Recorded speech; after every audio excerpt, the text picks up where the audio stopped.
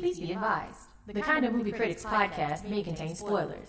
This includes most of the movies you're going to want to see. This shit also contains profanity, so there's that. Enjoy. All right, yo, this is Treasy. Hey, it's Corey. It's Martin the Mailman. It's Jesse T. And I'm Young Leezy. And we are the Kind of Movie Critics, man. We are here. Well, I'm adjusting knobs right now. Just hold on one second. As if y'all care. What's up, guys? What's new in the news, man? Y'all been hearing about this Harvey Weinstein stuff? Yeah, apparently he's a dirtbag. Yeah. The story you told me was pretty crazy. Oh, yeah, the jerking off. Like he. Whoa. Yeah.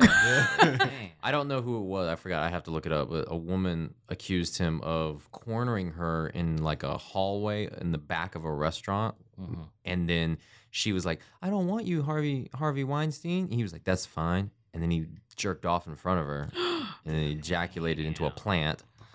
Wow. Yeah, that's because he's a big dude. She just kind of stood there and just dealt with it. Just dealt with it because she couldn't get past him. So yeah, apparently Harvey Weinstein's into some some weird shit. I'm curious about his mental state. That's not normal behavior. Like that. I mean, don't get me wrong. Like sexual harassment is despicable, but there's levels to that shit.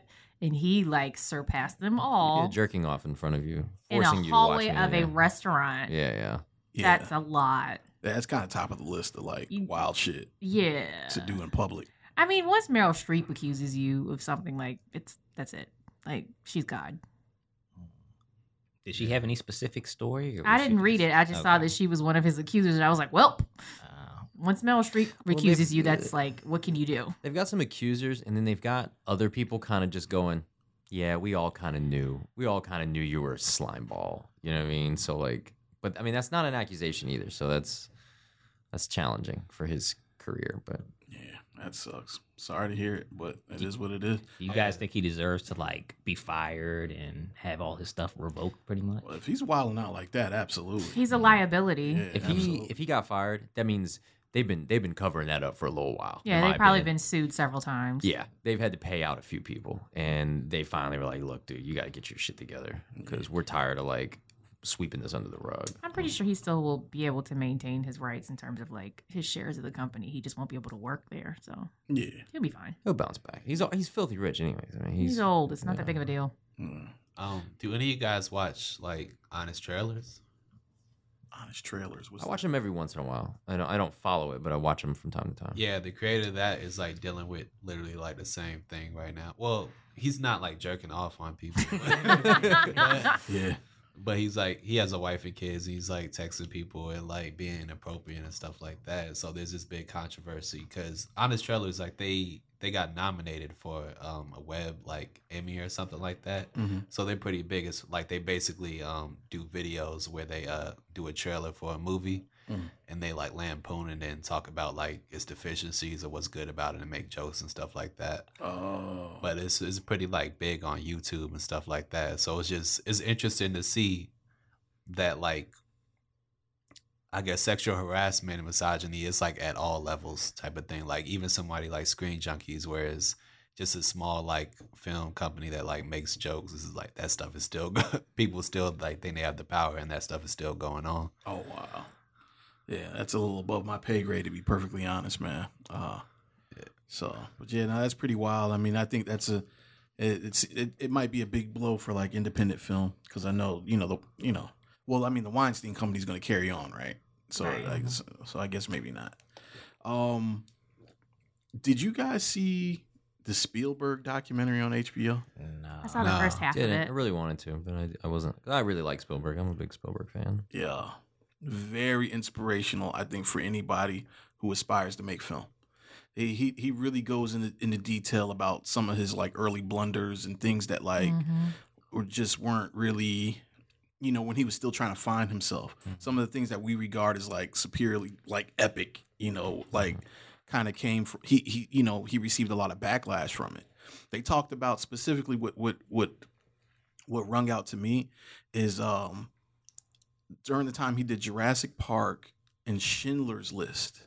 Like, I guess they were kind of like back to back. Yeah. Mm. How much of a big risk that was for the studios. Like it's obviously now, them making you know, all types of crazy money and winning awards. Like, it doesn't seem like a big deal, you know. It was obviously the right choice. How it was like such a huge like risk in his career, especially Schindler's List. You know, just because that wasn't the type of director that he had kind of portrayed himself to be. I think The Color Purple was probably the only thing that he had that was anything remotely close to like Dramatic. Schindler's List. Yeah, and it's really crazy. It just kind of points out some things that we probably weren't privy to because we were like mostly kids when he was really building his legacy. Yeah, right. Because when you look back on it, you don't realize that before Schindler's List, he had done nothing but like summer blockbuster, kind of swashbuckling. E.T., like Close Encounters and stuff like Jaws. that. Jaws, yeah.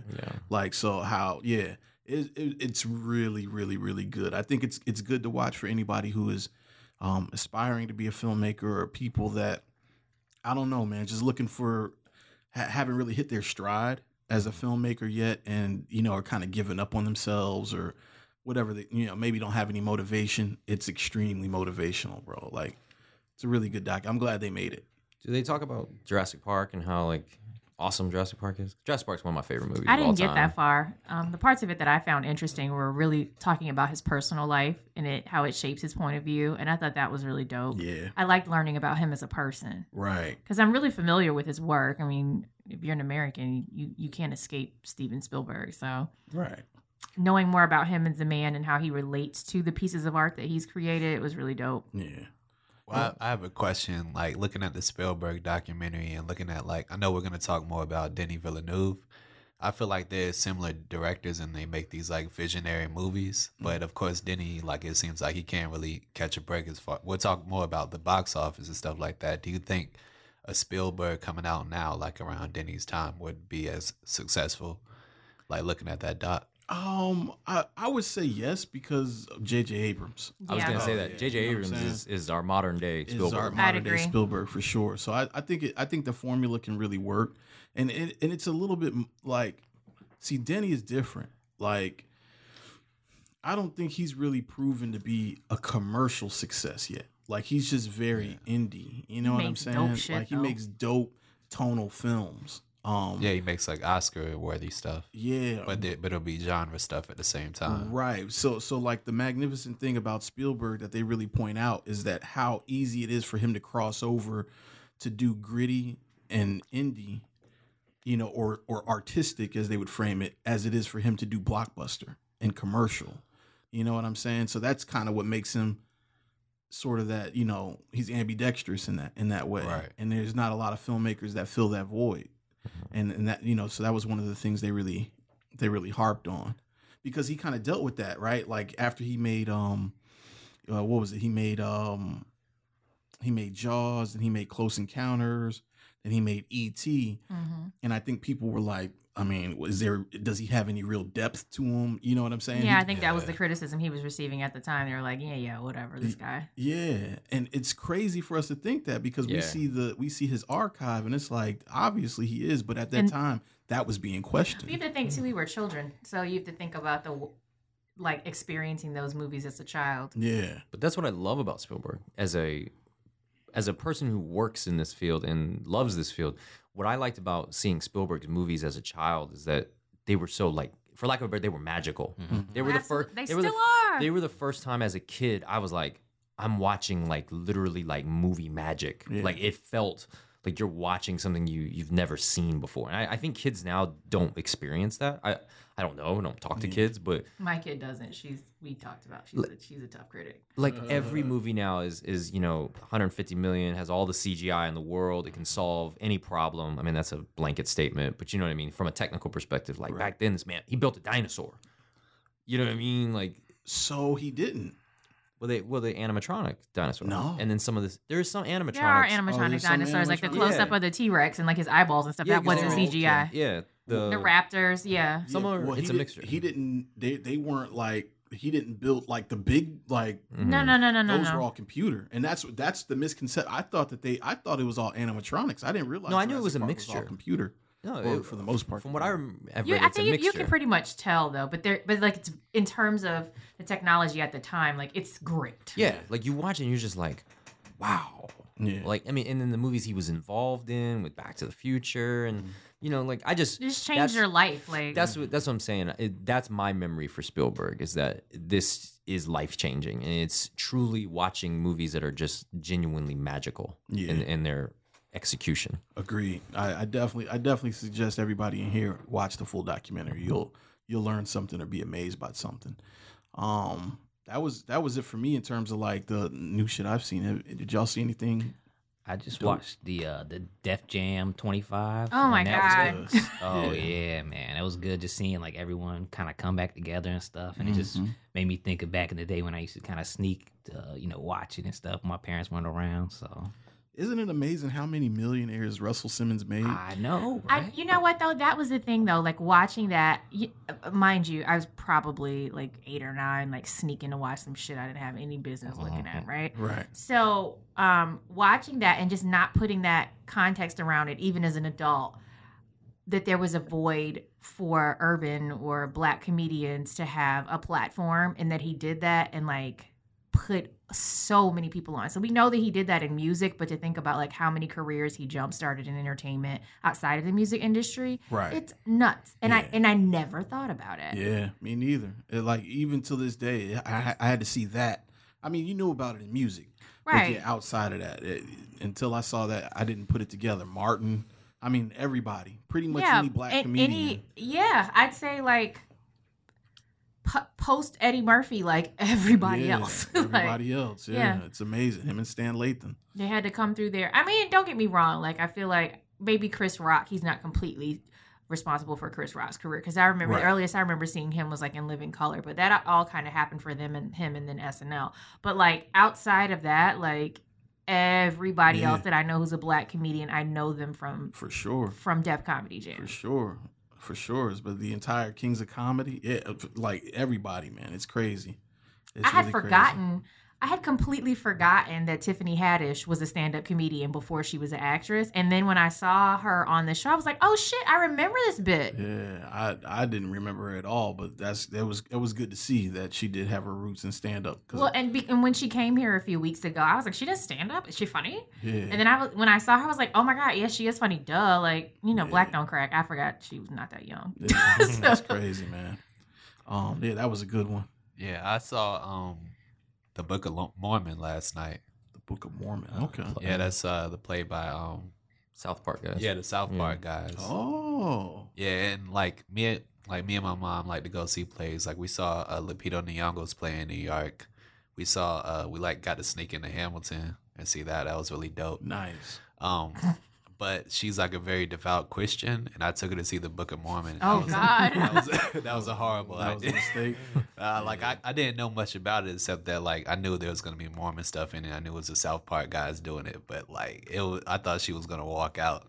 Dude, they showed you Saddam's dick in the South Park movie. Yeah. What did you think was gonna happen? Yeah, I don't know about that one, but Yeah, that was a stretch. I don't know how you could see South Park and religion and not thought you were seeing Jesus Christ Superstar. Well, that's the great thing about the play is you think it's just gonna be like a bunch of Mormon jokes. So if you're Christian, you're like, oh, it's just those guys over there. But Shit. like, nah, they go on you too. They go in on everybody. So right. but it was a really funny play. It was hard because I'll be laughing and then I get that look like, what you laughing at? Mama Black mom, black mom. Yeah, that's funny, man. Anybody else? Yeah, actually, what you put me on to the confession tapes on Netflix, bruh. Yeah. And so like when you were like it has the tonality of Making a Murderer, I was like, let me see what Treasy talking about here. Yep. The very first episode, like it actually put me in the mind frame of like Serial. It was Yeah. kind of like Serial and Making a Murderer at the same time. You're like, what really happened here? And to be honest, that first episode, I just was like, man, like, did they do that? Did they not do it? Yo, Like, it's I hard was, to tell. it was so hard to tell. I definitely see why, the court decision went the way that it went, but I was just like, and it sucked me right in. Yeah. Like, it only took like 5 minutes of exposition, and I was like, what happened here? So, Yeah, that was crazy. Yeah, that story in particular was crazy because it's like, it's funny. It's like between those two, it's like I looked at the white dude and I was like, man, I feel like he really did it. And And then it's like I felt like the son was part of it too. But then when he got his speech, like no, he didn't have nothing to do with that. I was like, yo, the son didn't have nothing to do with that shit. And I don't think his friend did either. I really do think that somebody else got away with it, especially when they started talking about the other motives of like. Well, you have to think though, right? Like they didn't really have any evidence to support that either. Yeah. So it's just kind of like. It's a plausible. Yeah. It's just as plausible as what they were trying to say happened with the son and the best friend, but it's also just as likely that it's bullshit. So yeah. I that's why I was like, that second one though, that white guy like and his girlfriend, I felt for him. Yeah, because I was just like, oh, these dirty fucking cops. But yeah, y'all gotta watch confession tapes, man. It's really interesting. Like. It just shows you a whole nother side of the law that, I mean, we probably all knew existed. I just don't think they should be allowed to lie to you. I think that's and me and my friend like had an argument about that. Shout out to her. She's really into true crime. She was like, well, I was like, no, listen, they had this man convinced that he killed somebody. It was very obvious that he didn't. And I was like, and that's some bullshit. They shouldn't be able to lie to you. That's crazy. Yeah, so just to sum it up in synopsis, man, basically it's probably like 5 different murders or situations where people died or whatever. And people get convicted off of confessions that they had on tape. Not really off the hard evidence. Like the hard evidence doesn't necessarily point to them specifically, but strictly like their confession pushed it over the edge. So, but most of their confessions are like coerced. You know what I'm saying? And they recanted in every situation. Yeah, but it's like it's still the confession. Basically, lawyer up. That's like the summation of the entire show. Is like, dude, if you ever get into trouble, don't apologize. Don't take a Coca-Cola. Don't do nothing. Like, don't talk to the police. Yeah, lawyer the fuck up. Anything you say can and will be used against you. Straight up. Even if you're not under arrest. And the thing is, people don't realize like you're not obligated to answer questions. Yeah. But they just kind of position themselves to make you feel like that you had to. You know, obviously that's the whole thing about the law. And if you're not under arrest, like they don't have to read you your rights. Yeah. So keep that in mind. But you don't have to answer any questions. You have to obey orders, but not answer questions. You don't have to talk. So real quick too, and then we can jump off this and get into our show. But you should watch Long Shot. It's a quick 40-minute documentary about this dude in LA that got convicted of murder, and he was, his alibi is that he was at a Dodgers game. But nobody could prove that he was at a Dodgers game. And what was happening, it's funny, we were just watching Curb. What basically happens is, and it's a spoiler, but it's good, it's still good to watch it. What basically happens is, if anybody watches Curb Your Enthusiasm, there was an episode where they did it at Dodger Stadium. Larry David picked up like a hooker to get in the HOV lane to get in the Dodgers to bypass the traffic and get in the Dodger Stadium. The same day they were shooting that episode was the day he was there. Oh my God. And they had to go back to the HBO tapes and they caught him on tape and to prove that he was there. It was all because HBO was filming Curb Your Enthusiasm. How great of them to even help. I'm surprised even they're like, we're not going through this tape. It was a great story. Well, I mean, the lawyer, his defense lawyer, obviously was like the catalyst for it and was really pushing for it. But I mean, there was some pushback, you know what I'm saying? But they had Larry David on the documentary too. It's a really good, heartfelt, just showing how things could really line up in your favor, or how easily they cannot. You know what I'm saying? Because had they not have been filming that episode that day, they would have never had proof. That's when you know you're living right. Yeah. So yeah, man. I had 2 things I saw. Oh, I'm sorry. I saw The Beauty and the Beast live action remake. I can't bring myself to watch it. I didn't know it was the same movie. It's the same as the animated movie. Okay. Singing, dancing, right. I mean, obviously it's longer, but I don't know. I was kind of bored and I just watched it. I didn't hate it. Some of the shots with the Beast look real janky. Not 2017 special effects I would have expected. It was the full Disney. It was the full body shots that were a little weird. But if they did a close-up, like a waist-up, it seemed all right. It was all good. Yeah, Luke Evans as Gaston is perfect casting. But everybody else, I was a little like, whatever.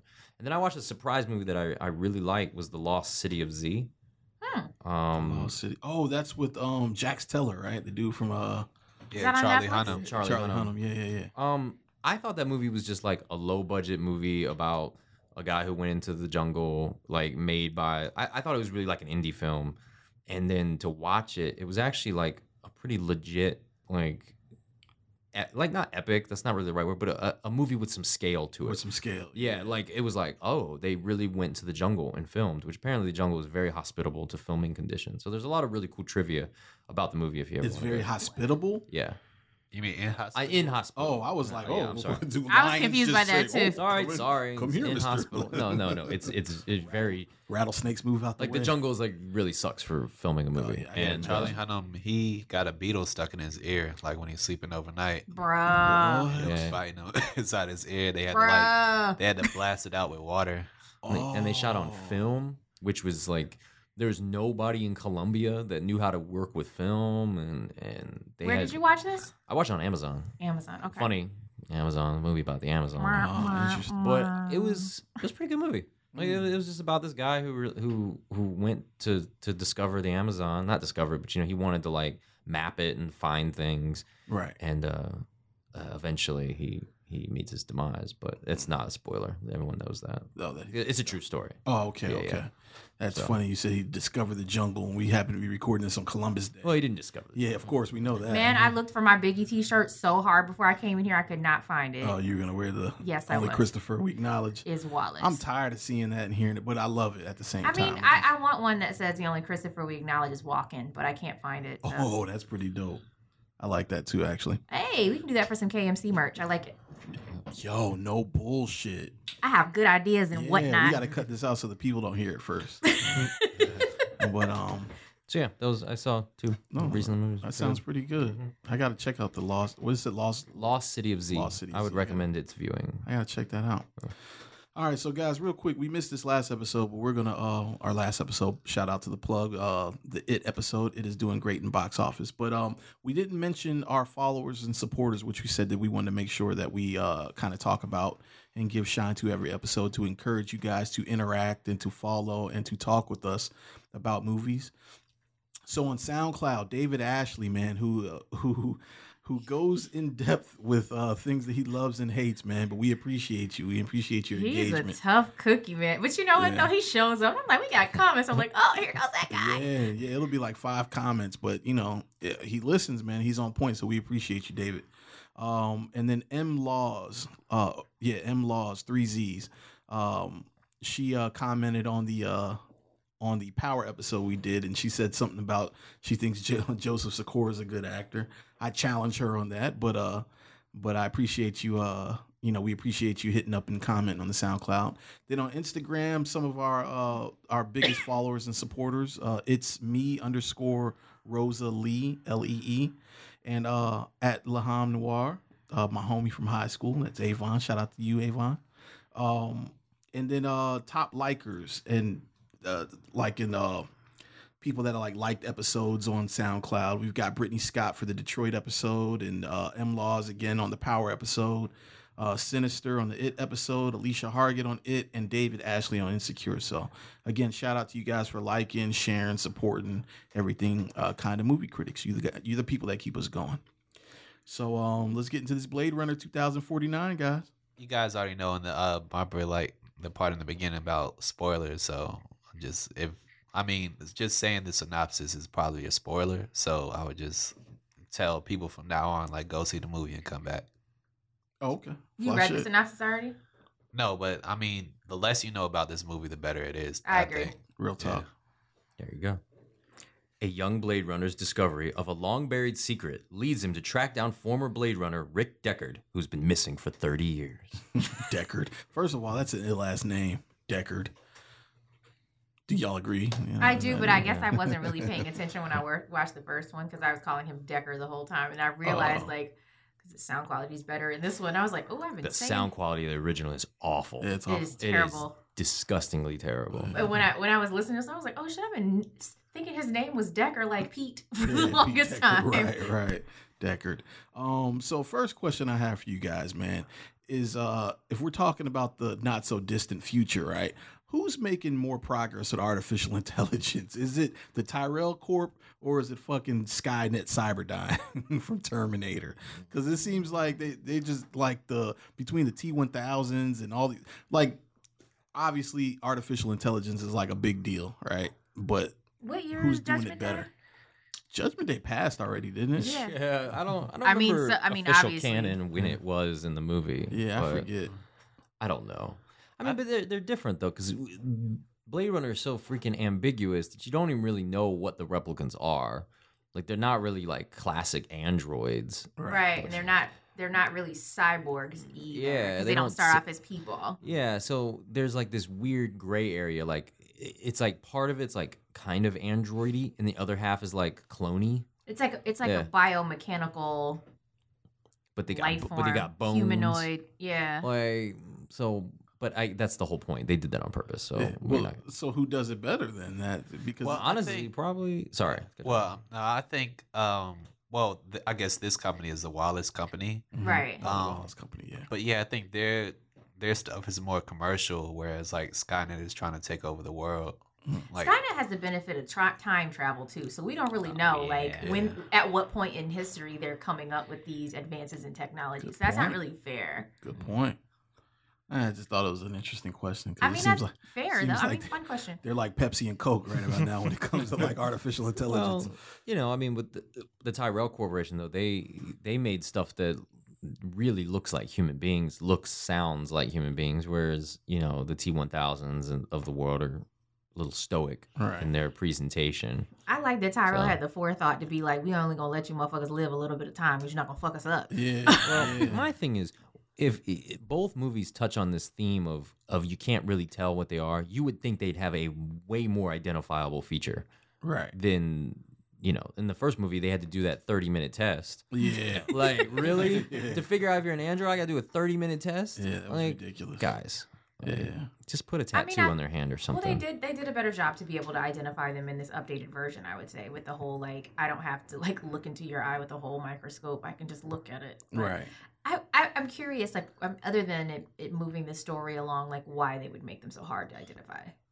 Yeah, that's what I'm saying. It's like, why? Like, there's obvious problems with this. Well, I think that's the whole thing about the iteration of different versions. It's Yeah. like you do stuff and then you realize, oh shit, like we can't tell who's who, so we need to fix that problem. You know, so I guess that's really technology. It's like the first few are beta tests and then you figure it out. Yeah, but my iPhone doesn't fight back when it.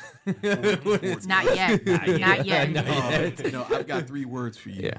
In-app purchase. It does fight back. You buy these apps and they fucking fighting your credit card. So how does Blade Runner 2049, which is a sequel to Blade Runner, right? Yes. Yeah. Yes. Okay, just making sure we're on the same page about that for anybody who didn't know. It's a sequel, but it can be a standalone movie. Like you don't really need to watch the first one to get Yeah, it. they pretty much sum up the first one in like the whole prologue shit. Yeah, so yeah, that's absolutely right. Which to me is a great quality of a good sequel, is that it's a standalone. You know what I'm saying? So I think that actually is a big benefit. But how does this rank on? Y'all know how I feel about Denny. How does this rank on his whole American film catalog? So when we talk about his American films, it's Prisoner, Sicario, Arrival, and now Blade Runner. Mm. I do think it's close. It's farther to the bottom for me in terms Really? of the quality of the story. I think his other movies they were stronger storytelling there with Prisoners and Sicario. Right. But this movie is his best shot movie, in my opinion. From It's a best- technical perspective. From a you technical like it. perspective, it's his best looking film. Okay. So, honestly, it's top 3 to me. Like I would say, Sicario, Arrival, and this. Okay. see, I'm more Prisoners, Sicario. So I'd be 3 for me because Arrival's cool, but Arrival's cool. So I didn't like Sicario. I did like Prisoners a lot, but it was slow for me. So I would put Arrival, and then I would say Blade Runner and Prisoners was like about the same for me. I did not like Sicario. That's interesting. I don't get how y'all didn't like it. Well, I think kind of like what you were saying. Like, I feel like for me, it's kind of hard to get into his films because they're kind of slow, too slow at some point. And then I feel like they're also really subdued as well. Like, tonally, like you really have to be sitting there waiting for something to pop off the whole time. And sometimes I feel like that wait's just too long and I just kind of lose interest. Okay. I I would say with this one had the least amount of that. Yeah. Yeah, but I still feel like For an action movie, sci-fi, it is slow. Yeah, and I feel like when I compare it to the older one, even in the first Blade Runner, I felt like it was kind of slow, but it kept my interest a little bit more than this one Oh, did. But really? yeah. Further, okay. Well, I'll get there. But the original Blade Runner to me is Snooze Fest 2020. I mean, it took me a couple times to get through it. The first time I watched it, but I still feel like it had a little bit more edge to it than this one did. When you say edge, do you mean grit? Grit, yeah, and I felt like the world was a lot fuller in the older version than in this one. I feel like this world felt a lot more empty. Yeah, there wasn't as much. When I saw that the budget was 185 million, I'm like, damn, what the hell they spend it on? Because there wasn't a lot of extras in the background or anything. Yeah, that's a good question. Probably Harrison Ford. Apparently, Probably. he gets like 25 million a movie. I think it's also like the sets. It's like I think he tried to be as practical as possible and mix it with CGI. Like it's a gorgeous film. Yeah. Definitely. Agreed. Yeah, for me, it's kind of hard to rank it too. I mean, Arrival's number one for me with Denny, and then it's a close second between Prisoners and Sicario. So I guess Blade Runner by default would be at the bottom, but that's only because he's putting a gun to my head. Because you love Denny. Yeah, huh? Enemy would be at the bottom. Well, I never saw him. that was Canadian too. He produced that in Canada and everything. So yeah, I didn't include Enemy, just because of that fact. But Incendies too. That's like that's definitely that wasn't even in English. Yeah. You know what I'm saying? So yeah, so we were just talking about his American films, but so yeah, man. So it's like a bad Jay-Z album to me, right? It's just hard to rank it. Cinematography. What? Yeah, I'm just laughing at your Jay-Z reference. But no, I totally get that. I agree. Like even when it's bad, it's still kind of good. Yeah, it's better than the average. It's better than Woody Allen. Like, at the end of the day. At the end of the day, you have to rank one last. Yeah. Right? You just have to. It would be Blade Runner. It would be Blade by deep. Probably more so because it's from a piece of source material. It's following something up. So the other ones were a little bit more original content, if not completely original. So cinematography, right? The first Blade Runner, we've got Jordan Cronenweth, and then this one, Roger Deakins. You talk about the world, Jesse. Do you feel like cinematography played a big part in the creation or the feel of how you felt about the world? Oh yeah, definitely. I mean, I feel like in the first one, there was more atmospherics. There was more like light bleeding and stuff like that, and the fact that everything was practical. Was more practical back then. I feel like that kind of had an appeal to it that I really liked. And then in this newer one, I felt like everything was cleaner, like too clean to the point where, I don't know, I feel like I kind of disassociated with it a little bit.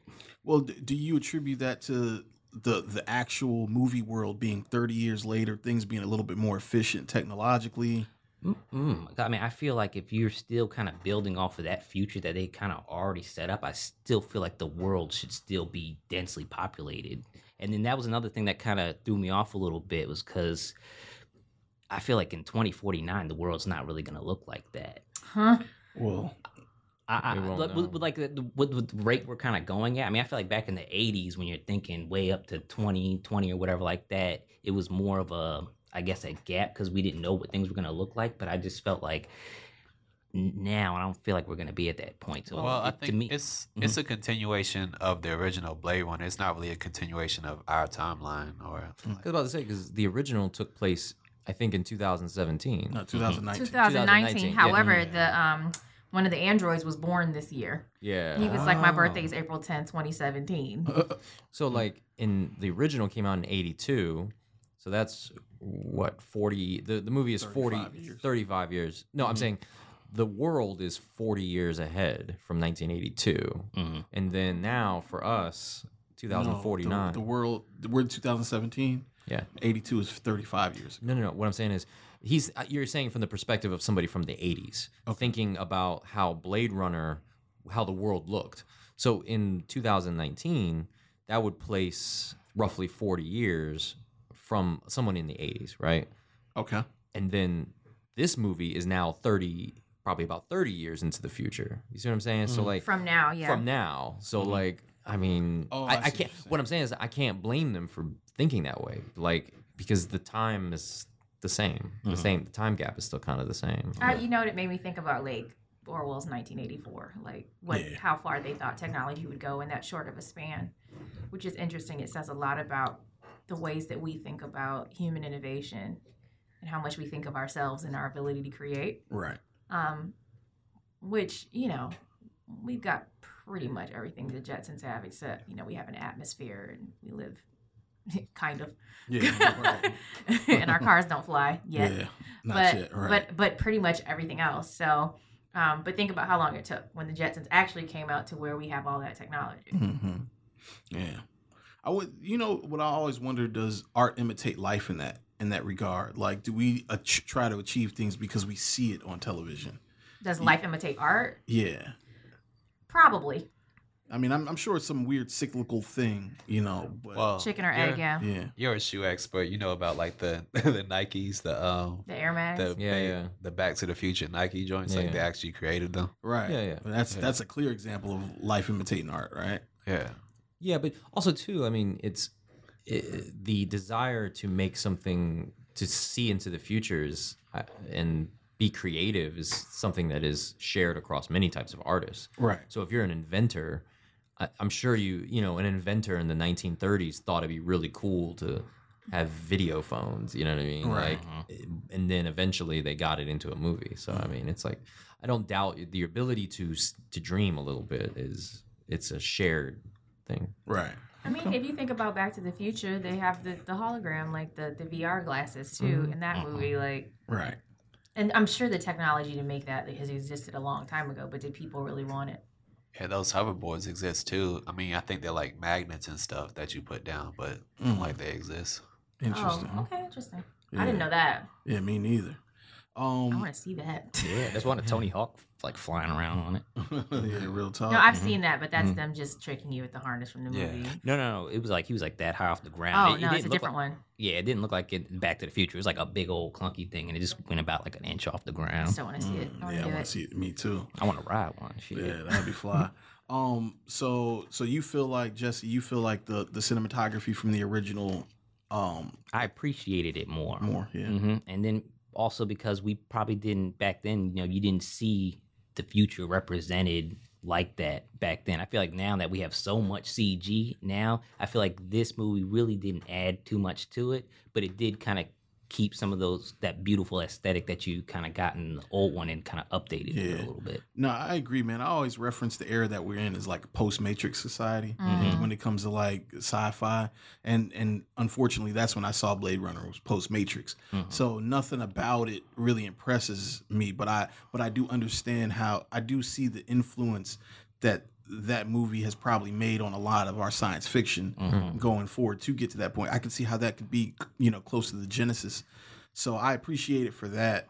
Man, I feel like the cinematography in this one and in 2049 just far surpasses like the things they were doing with light. The scale of it is like you say the world feels more hollow. I can agree with you there, but it feels more massive. You know what I'm saying? Like, I feel like we explored more of more dimensions of this world in Blade Runner 2049 than we did in the 82 version. Yeah, I don't feel like they left like a 3-mile radius in that movie. Right. But to your point about the world seeming hollow, I think they kind of set you up for that in the first one, because people left on Earth at that point were like people who were defective, and you were either poor or there was something physically wrong with you and you weren't allowed to go with the rest of the population off the planet. Right. So it would make sense to me that there would be fewer people on Earth because they're the people that they don't want to mix with genetically. Yeah. So I think they don't leave LA because there's nothing else left. I think that's the other aspect. They go to of it. Vegas in this one, though. But it was nuked. He was it was destroyed. That's why, remember, they had to check for life. They had to scan. Yeah, because it was the and Deckard- radiation. Yeah. They were like, where would Deckard be hiding out at? He's hiding in a nuked Las Vegas. Yeah. And also I think like there's a lot of environmental stuff that's like below the scenes, like they don't really speak on it, but it's clearly happening. Right. Like I think the water might be like somewhat toxic because they have this like huge wall to keep out like all this water. Oh. I thought that was because of sea rise or something. It could be. Yeah. It could be all But, of those things. There's a lot of things in these both films that they don't tell you, which is like the inner part of you that's like, I want to know, but then they don't tell you. I have a So theory. I appreciate it to some Yeah, I degree. love that. Yeah, there's so many things about both films that they don't tell you. Lizzie says she has a theory though. What? I don't think that we need another Blade Runner after this, but I think a prequel to the first one would be good. Okay.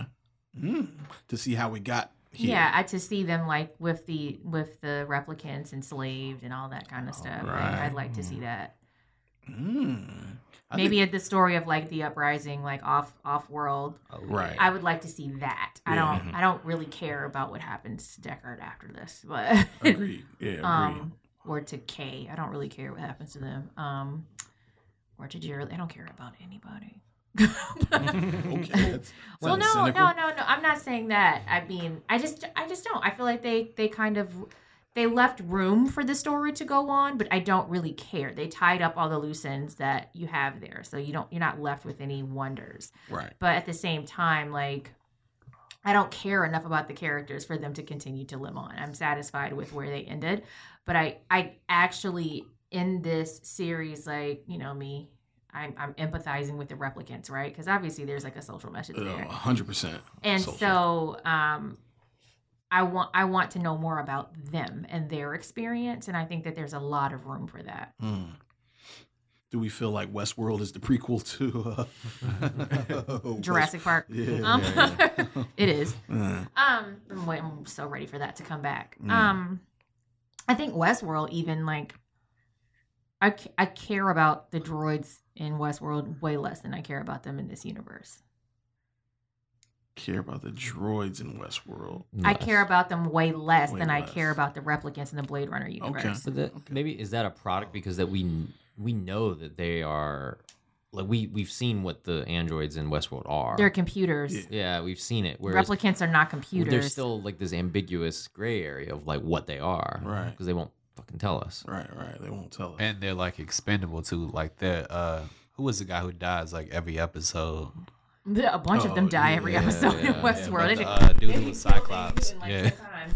Oh yeah, like the guy who was Cyclops. I guess I empathize with Jeffrey Wright, like when he's finding out he's a host. Well, maybe Westworld spoilers. Yeah. Yeah. If you haven't If seen you that ain't by seen now, it, like, you wasn't aiming go to watch away. it. Yeah. But do you think too that the cinematography? I felt like the director and the cinematographer lined up well. What I was worried about was that this film was going to come out and it was going to be just dramatically different than the original in tone and its sensibility. So I didn't even have that worry because of Denny's history. And Denny provided some confidence. I think this is his space, that dark but yet sort of colorful, that's his space, and we were able to really see that with Arrival. Yeah. To me, I agree. So I knew he was going to handle that properly. I was looking at it like and then Roger Deakins, man, he's like, when it comes to landscape, I can't think of a better cinematographer when it comes to landscapes than Roger Deakins, modern. I was on the edge and just wondering what from the original he was going to keep and what was he going to make better. Because it's clear to me, when you watch the original, it needs improvement. It needs improvement for today, but there were things that were extremely effective in the original, like the sound design and or like the sort of the ominous scoring that was happening with it, the synthesizers and all that stuff. Like that was very. I think that very kept the opulent tonality. there. Yeah, and that carried over to this one. So Yeah, and I was kind of surprised that Hans Zimmer did the score for the new Blade Runner. he did it for the old one too. Oh, for real? Yeah. I thought it was the Vangelis. I thought they were the ones who did the So- synthesizer music for the old one. Oh, you know what? You might be right. Because I think that they called Hans Zimmer in to replace someone on this one. to replace someone. Interesting. Okay, I didn't know that. Fun read. fact. Yeah. Fun fact. The original is listed as a guy named Vangelis. Yeah, the that's what you just Vangelis. said. Yeah. Vangelis. And then, Okay. For some reason, I thought Hans Zimmer was affiliated with the original as well. It's hard to make that. It's not hard to make that assumption. Yeah. That's a logical step. Right. We right. admit. Yeah. Well, I mean, they provided such a great base coat. I'm sure in the pre-production meetings and the pre-viz for this, people probably sat down with checklists and said, "Okay, we cannot change this." You know, there's just certain things that we cannot change, or we're gonna get eaten alive. And the music had to be one of them. Yeah, Had to be. and it sounds like he didn't even try to add some of his own flair in there. Like that was Right. straight from the old movies. Which is, you know, you got to suppress your ego, obviously. So that's really dope. What'd you think about the cinematography this go around, Martin? I loved it. Like, this is probably one of my favorite. Like, I mean, it's not gonna get blockbuster money, but it's probably like one of my favorite blockbuster films of the year. And I mean, a lot of that is the cinematography. Like, it feels like an art film. It doesn't feel like a Marvel movie or something like that, even though it has like a Marvel movie budget. And Right. that's kind of a problem I have with some Marvel movies. Is something like Cap 2 or something that has 2/3 of it that is like this really great like political thriller. And the last third, it's like, let's do a bunch of explosions. And I love this film because it's like, we're not going to do that. We're going to stay an art film throughout the entire thing. Well, when you look at the box office results, you can almost see why they do that, though. Yeah, because exactly. you know what, this is what, Monday, and we're talking about it hasn't even broken 40 million yet. All right, it hasn't broken 40 million, and it had a $185 million budget. So I think it's safe to say it's probably not going to make it back, and definitely not domestic. It's not going to make it back. Well, it hasn't gone overseas to like China and Japan yet. Yeah. So, I mean, of course, there's like a lot of Chinese influence on this film, Yeah. but there's not like a lot of Chinese characters. So I don't know how it's going How that's to turn going to out. play out. Yeah, that's a very good point. So that's something I thought was interesting too, right? So the prediction is the way of this country will go at a certain point, and obviously they've broken away from our actual universe, but that will be mostly people of color in this country after 2042. Right. And I did not see that reflected there, so I thought that was really interesting. I'm curious if like most of the people of color left to go, off planet. That's why I want to know so bad, like what happened in between. Well, I think Looney James is in there. I think Barkhad, I don't know how to say his last name, dude from the Captain movie. Okay. And of course, Batista's in there. There's people of color, but actually women of color is like, I don't really. There was Yeah. one can't of the think hookers. many. Oh yeah. The pleasure. Was she a pleasure model? Yeah. Pleasure bot. Yeah. Yeah. That was cool seeing the dude from Captain Phillip. Oh yeah. Yeah, I teeth don't fixed. I don't know how to pronounce his name, but yeah, he was Yes. a cool I was little like, gem. look at you. Yeah. Made me think about Cardi B. I got a bag and fix my teeth. You know it ain't cheap. Edward James Olmos scene was cool too, because I was like, oh shit, like he brought him back. I was just Yeah. glad I to see him. appreciated that too. Yeah. Yeah. Well, I was gonna add on to the cinematography too, is that Deakins, he shot Skyfall, which to me was financially and artistically proof that you can be artistic and make $1 billion film, and make a movie. Fair though. It's a 'cause that's- sequel to like, it's like there's several generations of. I get that. I mean, there is built-in property, fans, yeah. but it's I don't know. I like him as a cinematographer, so like, and I'm glad to see the way he does things in movies. And it sucks because this movie isn't probably going to do well, and that means people didn't see it, so they don't get to experience it. Yeah. So I think he is truly like, he really brings something to films. Every film he's in, it has this thing about it that makes it different. Yeah. So Well, yeah, I mean, I'm sure his pay scale isn't hindered on box office return. Of course. I mean, there's only a handful of people that can do what he does, or some of these other top tier, DPs that have, that are been in the game 30 plus years. You know what I mean? So, and then cinematographers don't strike me as the people that care about how many people see the film anyway. They care about the experience that you get when you see the film. What did we add to the texture of this and to the element of storytelling? So, but yeah, man, I mean, that's just, I mean, I don't know. There's so many things that the time of release, you brought up a good point. It being almost a 3-hour long film that automatically, probably cuts how many times you can show it by at least 33% just by general math, yeah, you got people They can't show it. And then there are people who really just look at the Yelp, or not the Yelp, but the Rotten Tomatoes. and they go 2 hours and 45 minutes. Oh, Yeah, fuck that. I'm not doing it. I'm not going to that. Yeah. Like, and it sucks. People suck because it's like, go to see the movie. I think that the problem, honestly, is not that. I think that people will sit for a long movie if they care about the movie. I sat through a Harry Potter movie where we had to take a pee break in the middle of it. Right. But people care about that universe. I don't think people care about the Yeah. Blade Runner universe, They and that's the definitely problem. underestimated because another article I read was like, if your average moviegoer for that demographic is what, 18 to probably 30. What for Blade Runner? Yeah, maybe. No, Doubt it was way older. Nah, There was like way- 50-year-olds in the theater with me. But what I'm saying is like but who makes up a bulk of a lot of spending is that younger demographic. Oh, I see what And you're saying, the movie- moviegoers. The original movie is 35 years old. Right. That's a long time ago. Right. Like, Yeah, I get it. They did terrible in like the 25 and under demographic. I can see that. Yeah. Because when we were 25 and under, I mean, that's like having a sequel to a movie in the 60s. Yeah. Like, Yeah. do you really want to see that? Real There's talk. been so much I time mean, has and it passed didn't on. work with Tron, so I don't. That's weird. I like Tron Yeah. too. I like Tron. Well, yeah. To me, it just seems like they're banking, like we're pretty much saying, reiterating, they're banking too much on the cult following, as opposed to like, because there's not a lot of like marketing with it. It's real subtle and They forgot to market the film. Like, at the end of the day, Yeah. 18 to 25-year-olds So let me they ask didn't this: see the original. do you think that it would have made more sense to go the route of it to reboot it first? Instead of a sequel. Mm-hmm. Yeah, because I the could thing see that's that. what I was telling you. That's the thing. Like, it was super old too, but the thing with it was like you're reintroducing it to a new generation as opposed to continuing the story and expecting people to care. Well, see, here's the thing. I don't think they leaned much on it being a sequel. I think that's the whole point of saying 2049. No, I mean, Right. I totally agree, and that's after I've seen the film.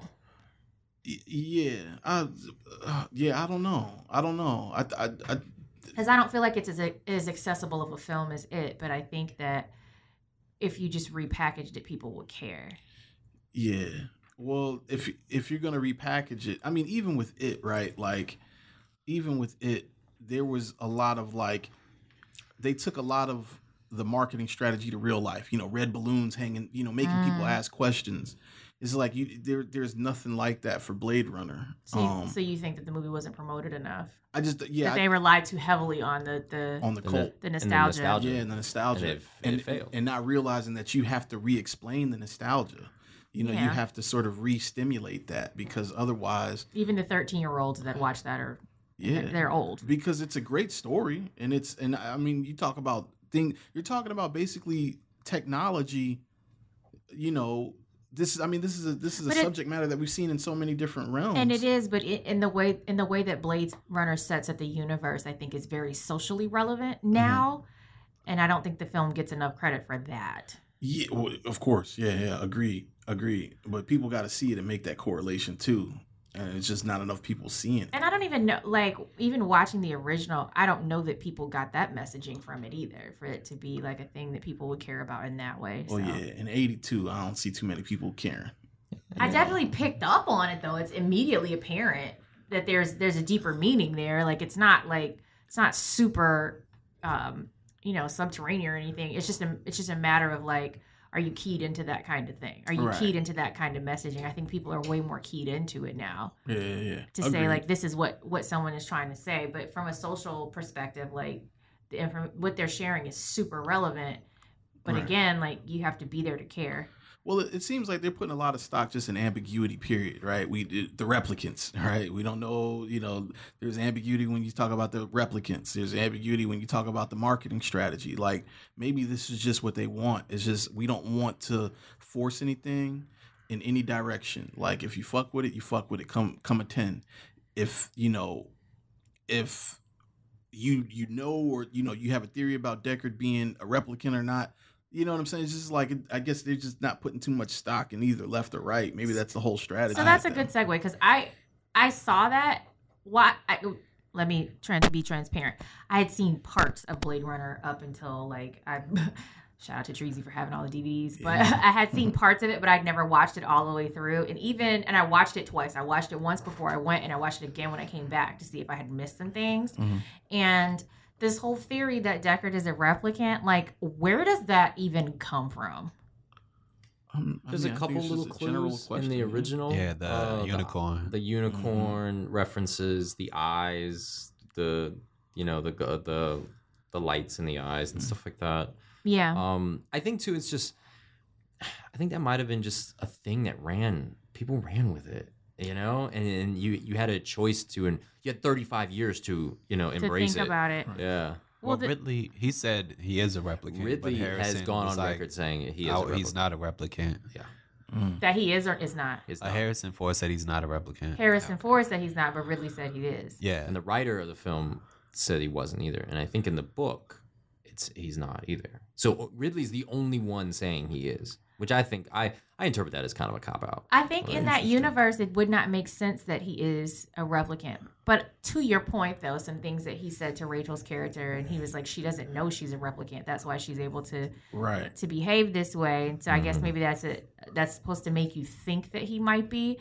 But my thing with that is, like, even during that time, like, up until Rachel supposedly, they all had limited lifespans, so that didn't even make sense. Like, she was special. Yeah, she was special. I'm talking about. Oh, okay. Maybe that's why they could. Because are we spoiling it now? Yeah, the Nexus 8's like they could live for a long time. They have like a whole detailed like life. She's a Nexus 8. Yeah, and the replicants they're chasing in the first are Generation 6. Yeah. Yeah. To me, it makes it more. It makes more sense when you talk about the symbolism. It makes more sense for him to be a replicant than him to not be. New technology always wipes out older technology. You understand what I'm saying? Like that's just the way I'm viewing it from the.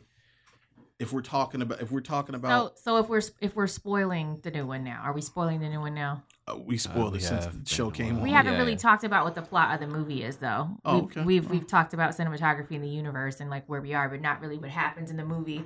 So, I mean, if we're gonna dig into the meat of that, like they don't make it immediately apparent that Kay is a replicant. Ryan Gosling's character. Well, no, they tell you in the first did it right off the rip. No, they tell you in the first scene, but it's not the very first thing that they tell you. They tell you like at the point where he's like killing him. Which is like 15 minutes into the movie. Yeah. It's in the beginning, but it's not something you know about the character from the trailer. Like, you know what I'm saying? Like it is a reveal. That's what I'm saying. Right. And to think about, I mean, you know me, things can be deep to me. Flash trees, be like, shut up. But I think like the message that you said, like new technology always wipes out old technology, and that they would then make Blade Runners replicants because then the guilt associated with what they're doing to these creatures, they're removed from it because it's like, oh well, you're doing it to yourself. And they set all the pieces in motion for these things to exist, and then they discard them when they feel they're no longer useful. Right. I think that that's a clear message about slavery because they are slaves, right? 100%. Yeah. To say like, okay, you're not useful to me in this way anymore, and so like, go away. But to your point though, like it would make sense in that way, like knowing what the continuation is, and then we find out. And okay, this is the thing about this movie that like I had like warm fuzzies about that really also kind of irked me. After the first reveal that he's a replicant, like after that, like I saw everything else coming, like completely. Mm-hmm. When they found the bones with the dark hair, I was like, oh, that's Rachel. I didn't know that she was gonna be like, oh, Rachel had a child, right? To me, it would make sense, right, that Deckard is a replicant, because I can't understand how human DNA would be able to combine with the replicant to make a new being. And then what is that new being? Is a new being also a replicant? Is it a human? Because we don't know what the replicants are, right? Right. They keep saying we're not computers. Well, what are you? Like, you know what I'm saying? So all of that can fit together in that way, and it's all very confusing, but at the same time they telegraphed the shit out of everything that was happening. Well, I was surprised by like the reveal at the end that he has a daughter. Like, because it didn't surprise me at all. Was telling me like in the movie theater, it was like, yo, I think he's the son or whatever, and we were thinking that the entire time. Yeah, we were. Yeah, but when I think about it though, that was a very premature. Like, you know, because they laid it up so good, and that's the one thing about Denny, right? Is like he does really good misdirection. Misdirection. So I should have known right off the rip that was once they introduced Misdirection. once they introduced that there was a female with the same DNA, I thought it's not him. Yeah. There's something else going on that you're not seeing. Mm. I hated the way that they explained it, but and then to introduce the character to say like, are your memories real or whatever? They put a lot of significance around her origin story, and then she kind of disappears. I'm like, she's important. Mm. And at first, I was thinking that Love may have been the other replicant, and then I was like at a certain point when they were fighting, I was like, no, it's that girl. Mm. Okay, well, can't get much past Lizzie. How about you, Jesse? Was it pretty obvious to you? Was it telegraphed? Not really. I mean, I kind of thought the same thing you did. I thought Ryan Gosling's character was going to be the son or whatever, but That was too easy. It's too easy. Yeah. I'm with Yeah. you. It was too easy. I was like, nah, this ain't how this works. Yeah, It's too hindsight. easy. To be fair, though, even though I'm sitting there saying, like, this is what's about to happen, I wasn't mad. Like, I wasn't mad that I figured it out. I really liked the movie. I really liked it a lot more than I liked the first one. Mm. But that's just kind of like, I'm not mad at it. Does that make sense? Mhm. Like, it kind of like, oh, there's my nostalgia, like, and I feel like I know what's going to happen because I have the exposition from the first movie. Right, but it didn't spoil the journey or nothing like that for you. Not at all. I wanted to know how we were going to get there. Yeah, I can agree there. So and I didn't know this until you talked about it, Martin. There was 3 short films that I guess were done before the release of this. Yeah, Luke Scott, Ridley Scott's son, did one. I don't know his first name, Watanabe. He's done 2 of my favorite anime, Samurai Champloo and Cowboy Bebop. And Cowboy Bebop kind of feels very influenced by Blade Runner. It's actually like the last shot of well, not the last shot, but one of the last shots of Blade Runner. This Blade Runner movie is kind of very similar to a shot in Cowboy Bebop that I love. So talk about what these 3 films were for the people that aren't familiar with it. One is a film, just like a short film with Jared Leto, and he's so the replicants have been outlawed, right? So he takes he builds like a new replicant, and he takes them before the board to show them that like they are obedient and they can't hurt humans. Because before that, like in the anime, basically 2 replicants had set off a bomb that erased all the records of who's a replicant and who's not a replicant, so people don't know. And like the scene, the blackout. They were referring to the blackout. But yeah, the Jared Leto scene is basically like a very similar scene to Westworld, where he's like cutting the host. Mm-hmm. Like he basically cuts the replicant and makes him kill himself to show that like he's like completely obedient, even though he's like sentient at the same time and doesn't want to kill himself. Right. And then there's a third one with Batista, where it's basically about how he gets found out as a replicant. Like he tries to protect a girl, and which has more significance in Blade Runner 2049, because he obviously knows like there's a girl, he's part of the conspiracy, Right. but she's about to be like taken by some criminals, and he like shows that he's a replicant by being way stronger than everybody else. And actually, that first scene in Blade Runner 2049, that was supposed to be the first scene of like Blade Runner. Yeah, I read that too. Yeah, but I like the anime one a lot, probably the most. And the other ones were cool. It was just cool seeing Dave Bautista get more stuff to do, because I think he's picking really great projects. I don't know who his agent is, but he's doing his thing. Agreed. So do you feel like those 3 films were to help sort of like cover some of the synapse between the 30-year span in this world? Yeah, it explains stuff a lot more. It explains why there's not a Tyrell Corporation anymore. It explains why like Blade Runners are like hunting down replicants. And it gives you like the origin for Dave Bautista. But I think they're all decent. I like the anime one the best though. And nobody else saw the film? Oh, I watched them. Oh, you watched them too? Okay. Where are they available? I read about They them, but I were haven't released seen them. online. I on couldn't tell you. YouTube. Yeah. On YouTube? Okay, Yeah. cool. They're cool. They're all like 8 minutes long, something or less, give or take. Gotta check that out. Because the one that I think was referenced the most was the animated one, though, Was the animated. because it's the blackout that they refer to in the film, and it explains what the blackout was. Right. So So basically, it was to erase the records of who was replicant. Yeah, they set up a bomb, like a EMP, magnetic pulse, and it killed all the power, and it erased every hard drive in the Los Angeles area. So they didn't have backups, apparently. You know what's so crazy, man? Like off-site at all. Yeah, on other planets. Like, Yeah, a whole nother planet, no backup. But Every few months I have to reference this movie, man, because there's always something that comes up that makes me realize that this movie was trying to do a lot of that without sort of the exterior of it. But Fight Club.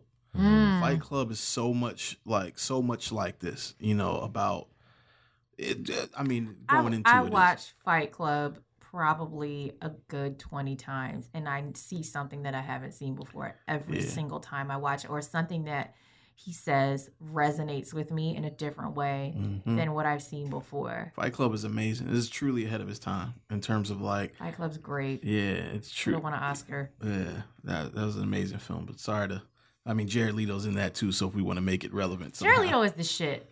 On the low. Not even on the low. Like, Jordan Catalano is the shit. Like, I don't even care.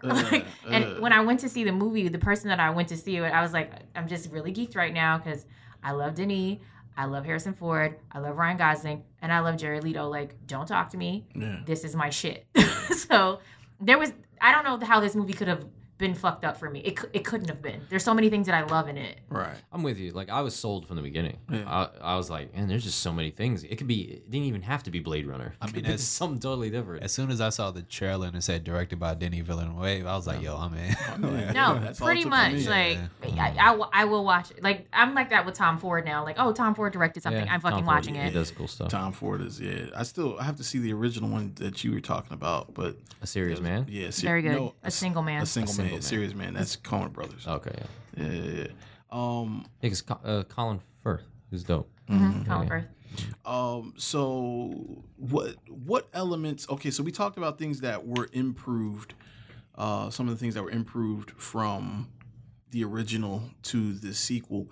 What are some of the things that, like, was there, or if there was anything that they could have brought along to make the sequel a little bit better from the original? Did you guys catch anything that made you feel that way? No, I think the whole movie was, it moved the story in a different direction, but in a way it had remake qualities to it, what they were trying to do. So I don't think they missed anything from the previous films. If anything, we're talking about how we wanted more. Okay. So Is that pretty much the sentiment across the board? I don't even know what question you just said.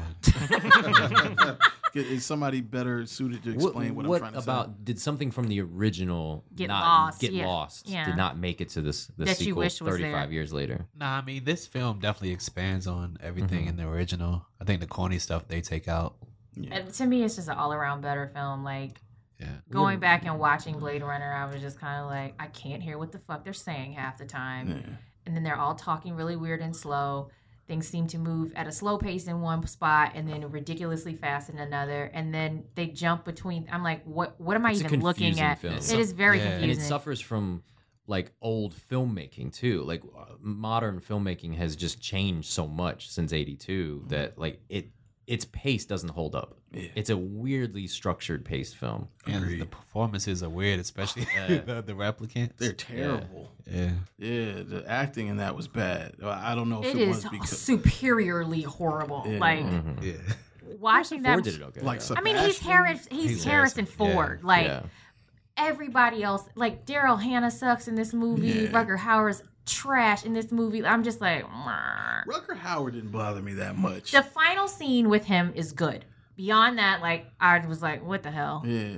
I think the person that bothered me the most was the Sebastian one, the guy that was 25 but aged really fast, the genetic engineer or genetic whatever. Yeah, because he was supposed to be really smart, but they made him seem like super socially awkward in a way that did not make him seem intelligent. Yeah, and his whole performance it missed the mark to me, because I was just confused, completely confused, and I wasn't moved. But What I liked about the original, which I think it totally missed it, was that I retract, that I thought was ahead of its time, is that it took an approach to sci-fi that you would take that approach today. right, It's just, it was so different back then that it worked in some ways and failed miserably in others. But I see what Scott was trying to do. right, He's trying to make a more serious sci-fi. Because I think in '82, all sci-fi was campy or things like or that. something of that nature. Horror. Yeah. Yeah. So he was like, I'm gonna make a sci-fi film and just pretend that it's just regular life. It's real life. Yeah. I'm gonna make the Get Out of sci-fi film. I mean, but I feel like that's what Arrival was. No, but you know what I think was a good, to me, that has heavy influence is Minority Report. There's a lot of Blade Runner in that it even though it's set in the future, it has futuristic things, but it feels like you're watching like normal life. Are they both Philip K. Dick? Yeah, they are. They are both Philip K. Dick. The writer. Oh, yo, like have you seen the trailer for the new Philip K. Dick series? I did. It looks like a total ripoff of Black Mirror. Yeah, it does. Really? Like completely. Oh, more so than Room 104? I haven't watched that one. Oh, is that a sci-fi one too? No, it's just some. The first episode of Room 104 was good. The rest of them fail. I don't know. That the first episode when I watched, I was like, this is in a bad direction, and just two made it just put it over the edge. The second one was really fucking stupid. But that's interesting. I want to see it now. I want to see. Steve Buscemi's in it. A bunch of like actors are in it. Where is it going to be? Where is it? Amazon. Oh. It's based on short stories by Philip K. Dick, which Philip K. Dick has a lot of stuff. Scanner Darkly. He's got a lot of shit. Yeah. He's got some cool Total Recall. Total Recall. Yep. Okay. Starship Troopers. Starship Troopers is cool. Don't care about No, that's that. not. That is not Philip K. Dick. That is Robert A. Heinlein. I was like, that seems really I apologize. like far away That from the is rest of the not- things you I'm named. sorry. Is it safe to say Philip K. Dick is like the Stephen King of like sci-fi? Oh, Yeah, it's like inspired a lot of shit and was ahead of his time. I don't know what else. I mean, minus the perversion, but all this other shit. Yeah. Anyway, that's how. But I like that approach because even Total Recall had a little bit of like it. When you watch the film, you feel like maybe this is what life will really be like. Because they show characters doing real things, whereas like when you watch old Star Trek, they're walking through doors that open, like they're not making coffee, Right. Like they're doing things that humans don't do. Well, you know or what they choose to show us. You know what it So- makes me want to do? It makes me really want to go back and read some of his stuff because you can see the parallels in how they construct the universes sometimes in some of these films. So it makes you wonder, like, is it something in his literature that alludes to that? That they're all the same universe? Yeah, or or do these people just kind of like, I see that this story was, do they just kind of like make those decisions on the directorial level because of the work that preceded it? You know what I'm saying? Or is it part of his literature? I don't There's know. a lot of common themes, robots and their role in society, and then usually a lot of Philip K. Dick stuff, the main antagonist has his quote unquote world ripped apart. Yeah. Like what you perceive the world is now being completely flipped You have upside a down. paradigm shift. Yeah, flipped upside down for you. So I mean, there's some common things that are obviously going to translate to every story. Right. Yeah, I guess maybe like with Minority Report, the social message there didn't really resonate with me until like right now. Yeah.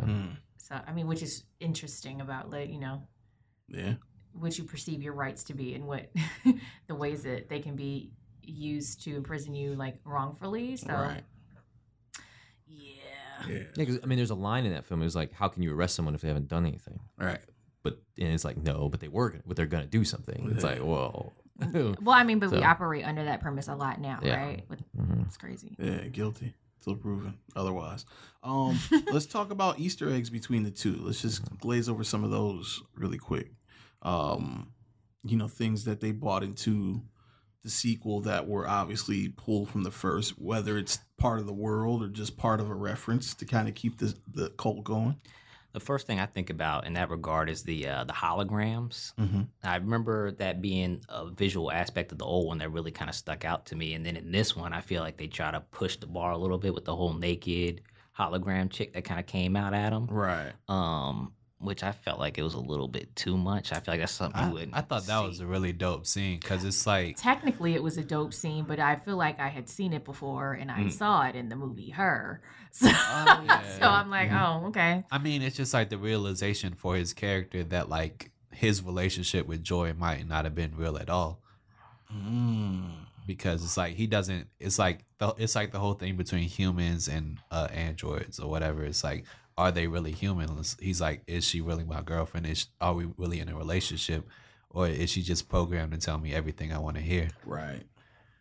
and he was completely torn. I mean, his memory, he knew it wasn't real, but it fucked with him because it created something new for him because he thought he was the son, and to find out he was duped in a way. It's like he knew he was being duped, but not that type of duping. He was Pinocchio. Yeah. In that moment, that's what that felt like. He's like, she said it to him, "You're a real boy," and I was like, "Oh, Pinocchio." Yeah. Yeah, she called him Joe because like joy is like joy with the exclamation point. Like that's where she got it. So he thinks, oh, she really cares about me. She named me, which is something none of us get really. And he finds out it's like, well, nah, she just got it off of a skyscraper. Yeah. Like I thought their relationship was like really dope. It was. Look, I didn't even put it on the outline, but that whole sinking scene, Yeah. Oh, that to me was amazing. From a technical perspective, yeah. Yeah, but it's just the simplicity of it because we've seen it. Okay, we saw it in Ghost, right? Yeah. You know what I'm saying? But then to take that same sort of ideology and just modernize it and give it a little bit more of an emotional. Well, it was still emotional in Ghost too, but I don't know, man. It's something resonated different, or maybe it was the same, just modern. It you know what I'm felt saying? like Ghost and her at the same time. Yeah, But I think it was dope though. I mean, it felt like her if it hadn't gone wrong. So- Yeah. What I liked about her character, though, was that I think with this, it invoked the same feeling you get watching Kay. Like, are you real? Are you not real? How much of your artificial intelligence is it? How much of it is manufactured, or does it have the ability to learn and grow and be its own thing, or is it programmed? Right. So, and I think that goes into the message, a lot of the messages of the film. But That girl, she's done like 2 really dope sci-fi projects now. I don't know her name, but the prostitute or whatever. Like, of course, she's in San Junipero. yeah, that's why I was like, oh, It's that's like a shit. that won That's like a- an Emmy. Yep. Yeah, I recognized her from that immediately. Okay. She's in *Halt and Catch Fire*, but I haven't watched anything past like the first couple episodes. Right. I didn't feel like her character was super necessary. which one? Which one? The hooker. The hooker. The hooker. Oh, okay. When they put the tracking device in his thingy. Yeah. Um. Well, she was the catalyst for him to be connected with the revolution. Right. Yeah, but I mean, like, that felt like they were setting up another sequel, which I don't care to see. But They did kind of let that just kind of lay flat after you see the girl with no eye. They And I was kinda- like, who the hell is she? Yeah, they Why don't. do I they care don't about They her? don't come back to that. They just kind of left it there. So from a technological perspective, right? I do agree that the sinking scene was dope. So what exactly was that we were looking at when Rachel reappears, like with Wallace? What are we looking at? Is that her and they did something to her face? Like, what are we looking at? Oh, Or was that somebody else that looked a lot like her Nah, in it's- makeup? That's CGI. That's like CGI. With- Rogue One. Yeah. They had that one dude that's like completely CGI. Oh, okay. They They cr- did a good job. Yeah, because I saw where she was credited with being in the movie, but there was like old footage that they used of her in the movie. So I'm like, they Right. still have to credit her because she is in the movie. in the credits, there's a body double credit for the person too. Okay. She looks. She does not look like that. She doesn't look like that at all. So I'm yeah. just kind of like, what the hell did they I do? interpreted the same thing as when you saw Princess Leia at Rogue One. They did the similar process. They got someone who was a younger build and CGI'd her face onto her. Part of that 185 million. Yeah. I promise you, I was apparently looking at. that's- I was looking at it like, is that makeup? What am I looking at? Yeah. I will say they did a great job. No, they I didn't. thought they did. I thought they did better Because than I Princess Leia. had questions. Obviously, Yeah. I knew that wasn't Princess Leia, but Yeah. yeah. But there's people who hadn't seen the film didn't realize that either. So Oh, they probably couldn't tell. But I was looking at it like, what the hell? It freaked me. I was like, what is this? Yeah. Interesting. Well, we didn't get too far into the Easter eggs, and it sounds like we probably won't. We probably keep won't. going. I mean, there's the video. There's the logos. They had Pan Am and Atari, who are That clearly was the not one in that I was business. saying They're earlier. I not was like, in what the business hell? anymore. Pan Am's been gone since forever. Yeah. I like the "Can I get a drink?" line. I thought that was dope because in the original it's Harrison Ford explaining to Rachel about her being a replicant, and she was like, "Well, I'll take that drink."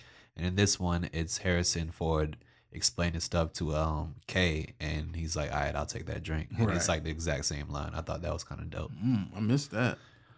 That's good. I like the subtle reference. I always thought that was an interesting scene, and it stands out. Is when Harrison Ford was going through the camera footage, and he's like up to the left, down to the right, down to the left, like, and it's a weird scene in the original. I didn't understand how we even got there in that movie.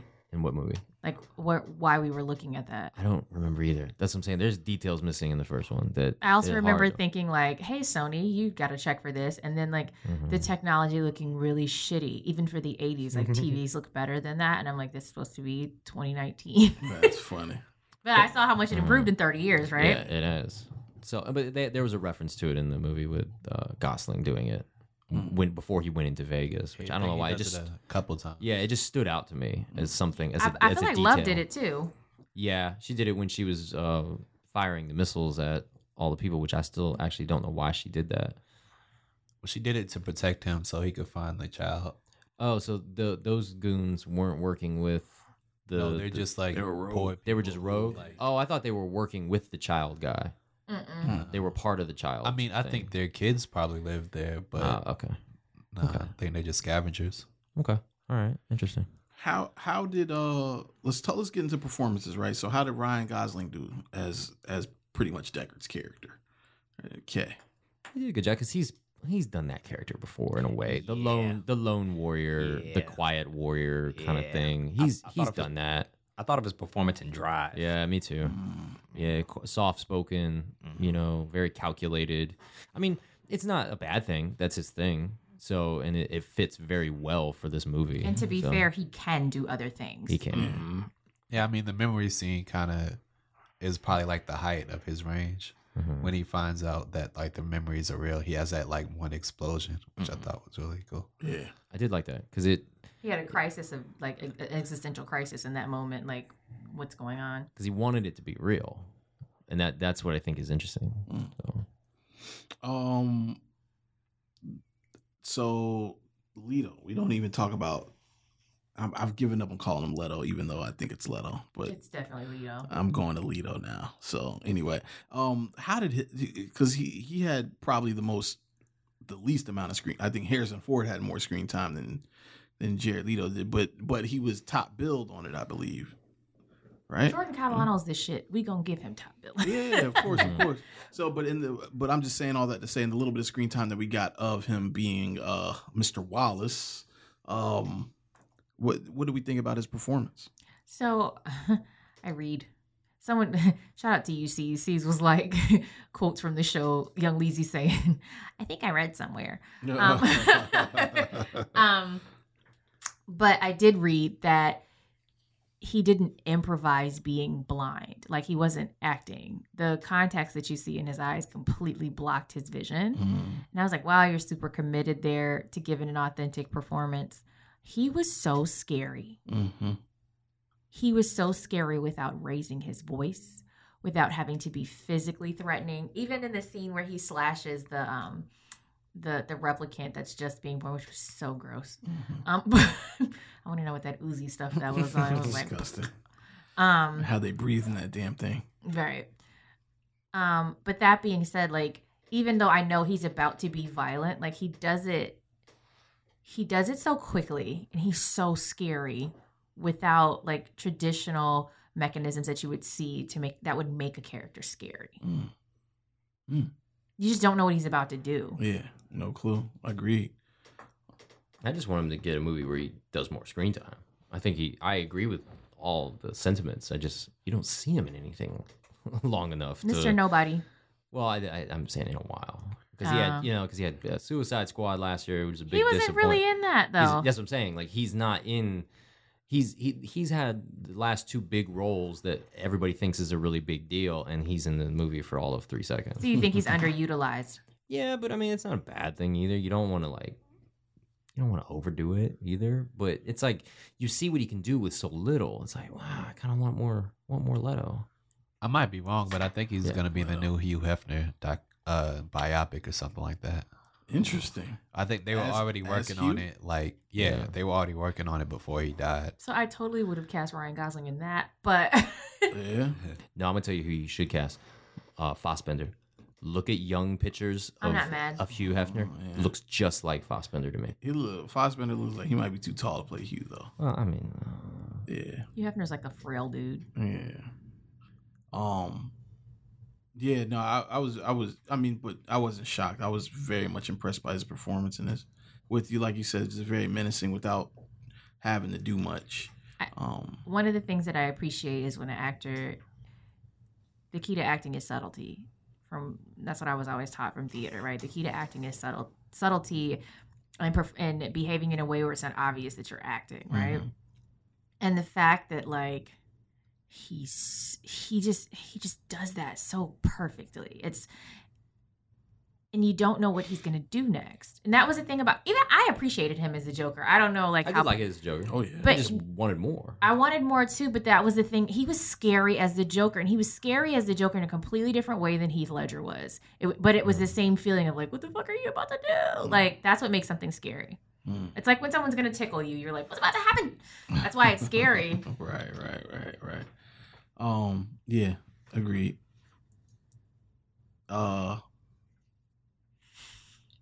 You need a nap, Harrison cuz. Ford, another actor on the list. Yeah. How did I have a Harrison? question. Like, what was going on with Love? Like, how she was crying? Like, was she crying because like replicants were dying, but she's still like this cold-hearted person at the same time? Like, how did you interpret that performance? You know what? It was hard for me to gather her, to be honest, man. I really didn't know what to think about her other than she's gonna kick ass when we see her. You know what I'm saying? But I really honestly I don't know, man. I'm the wrong person to ask for that one. I put it in the same thing as it seemed like all the replicants have this. They're having a major identity crisis, and I think every single replicant does it in their own way. And I think it's adding to that even though we've the humans in this movie have created artificial intelligence and they've tried to make these quote unquote things more human, they don't realize that a human emotion is that identity, that they're all having an identity crisis. And I think that just adds to the mystery of it with her. Oh, What did you think about that final fight scene with her? Like, with her and Gosling like fighting over Harrison Ford. Like, what did you think about that scene? Dope as shit. It was very, from a technical perspective, it was very dope. Yeah. I love the look and feel it because you didn't really know where they were. Right. You just know there's water involved. Like, When she was like, "We're going home," I was like, "Where the fuck are you?" Yeah. I liked it. I loved it. Just the look of it. But I mean, how I felt about the scene is, I mean, it's a classic scene. You know, you have a villain, hero, and a heroine in this case. Yeah. Which she did an amazing job. I'd never seen her before. Sylvia Hoeks. She changed her face. What do you mean? I read that too in IMDb is one of the things that she wanted to make herself look more Japanese, which is so random. But So how did she achieve that? she dyed her hair and they did something like with her eyebrows and having her like with the ponytail. Oh, okay. Well, you know, us ladies of a certain age know what ponytails do for your face. So, What do they do for your face?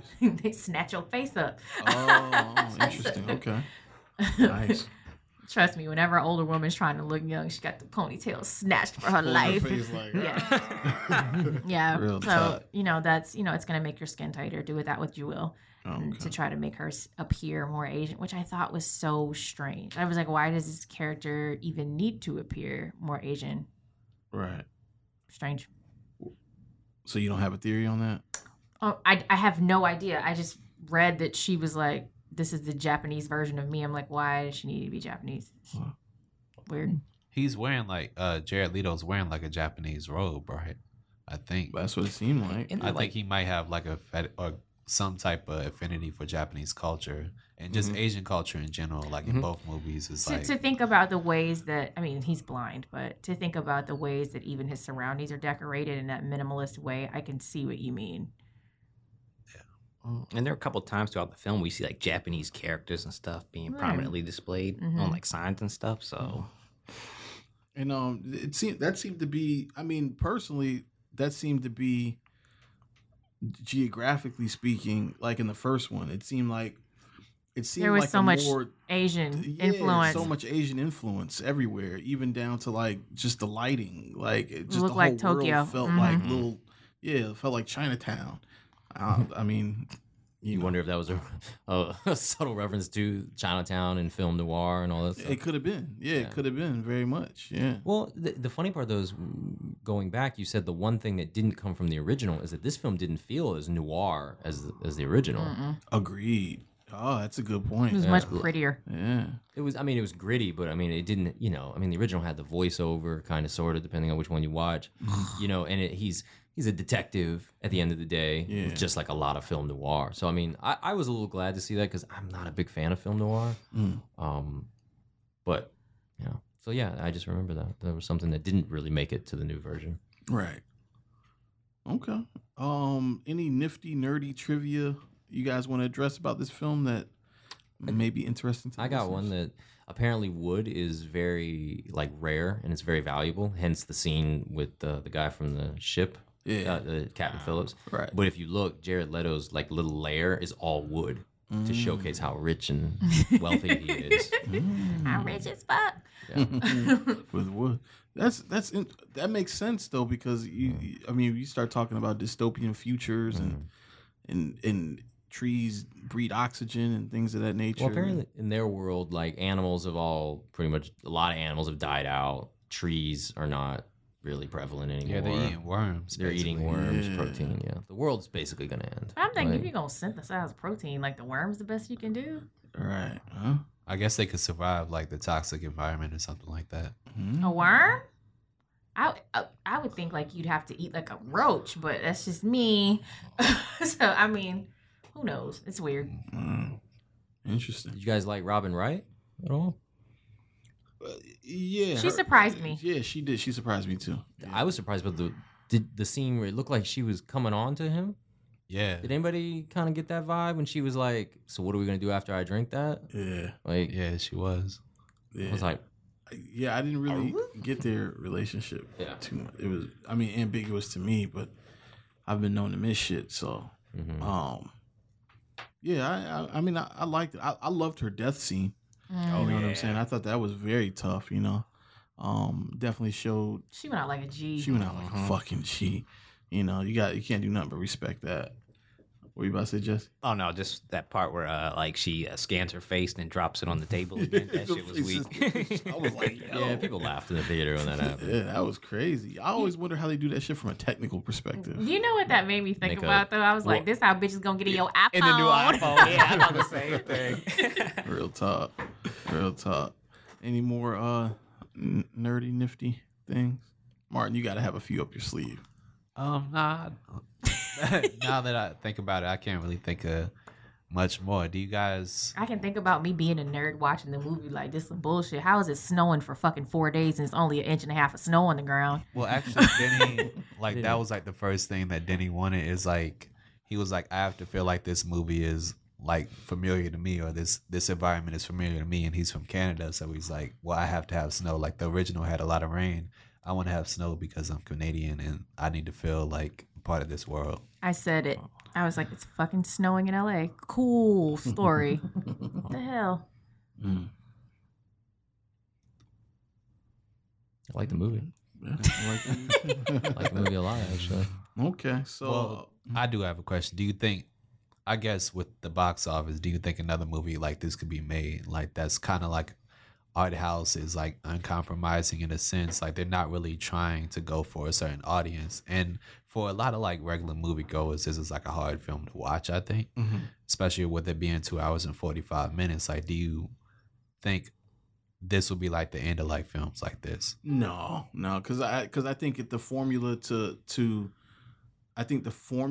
to manifest a better box office result is clear.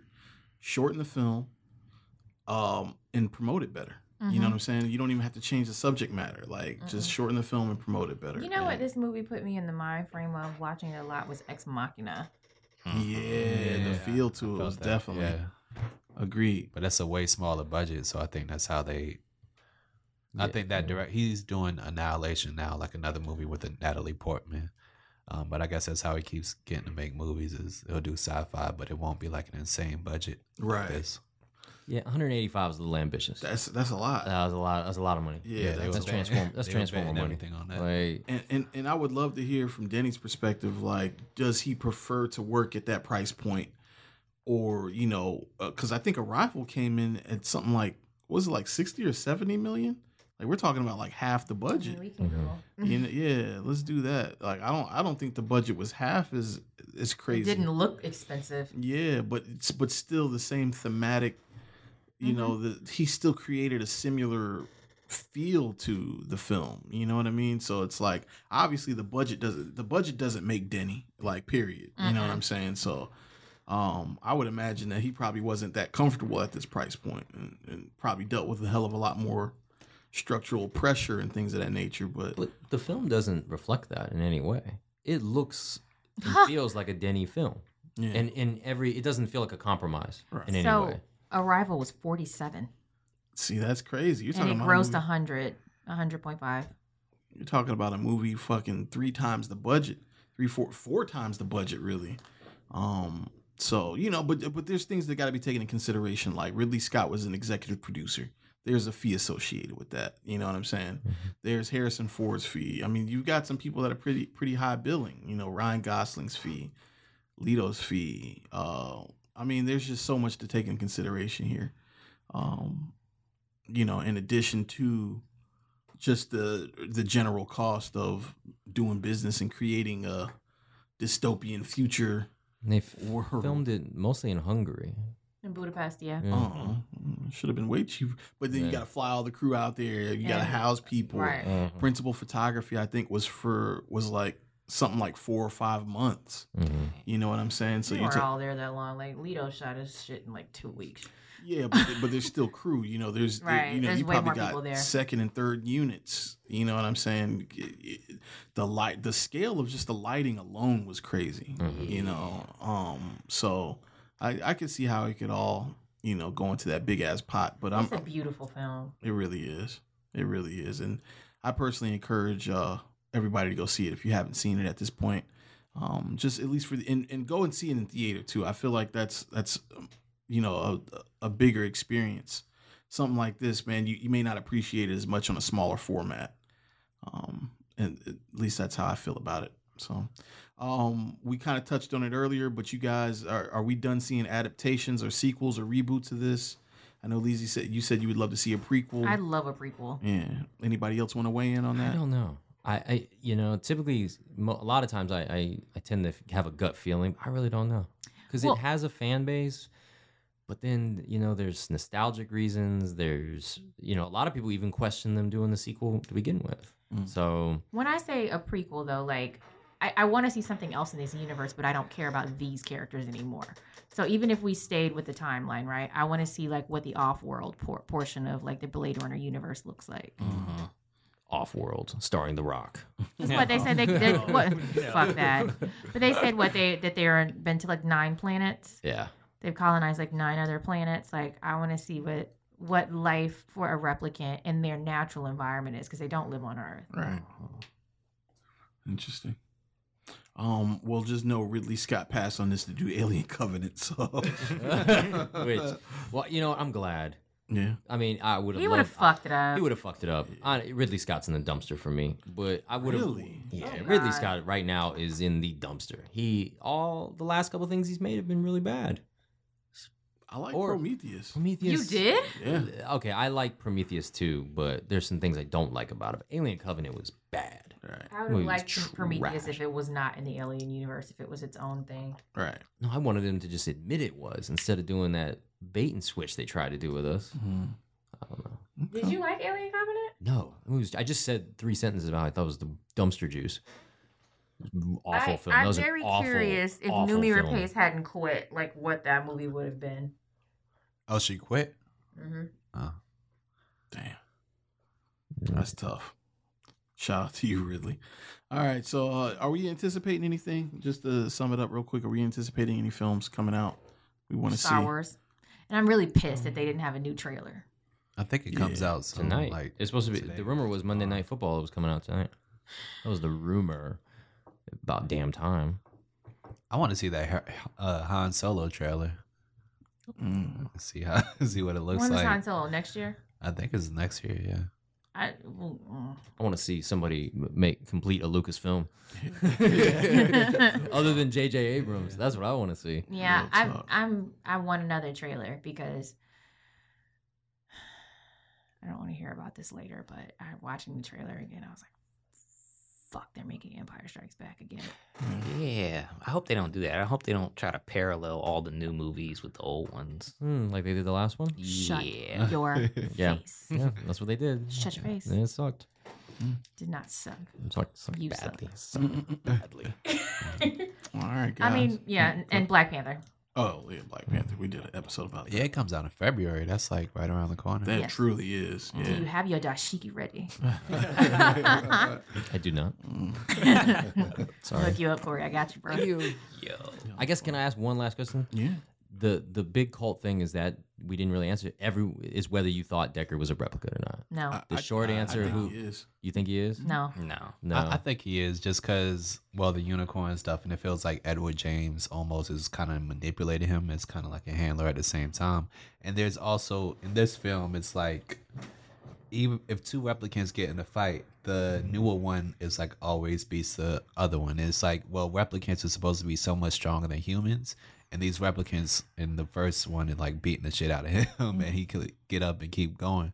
So I took that as, okay, he must be one of them too, because if he was human, they would have killed him like a long Putting his time ass ago. through Right. the wall. Yeah. Real shit. Oh, that was another thing they did in the very beginning. They put his ass through the wall. Yeah. That tipped me off. I was like, he's human, and they didn't put his ass through the wall. I and knew he's right not even away bleeding. when he got stabbed. Right when they stab Ryan Gosling, they show a close up of his face, and he doesn't wince in pain. I was like, he's a replicant, because that was the big thing. They don't feel pain, but yet seemingly they do too. I don't Rutger know. Hauer appeared to feel pain in the first Exactly. one. Like it's not consistent. Like they say they don't feel pain or they don't feel as much pain, but then as the movie progresses, Ryan Gosling was obviously in pain.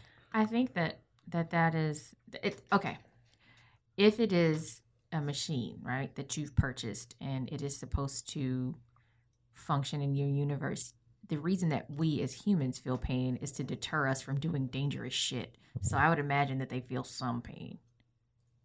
We'll never know. My answer was I think he is a replicant. I lean towards yes. Yeah. I try not to think too much about it because once a film goes out of its way to prove both points, then it's like, well, it's really just truly up to you. Yeah. If you're not going to answer it, it's up to you. It's like the ending of Inception.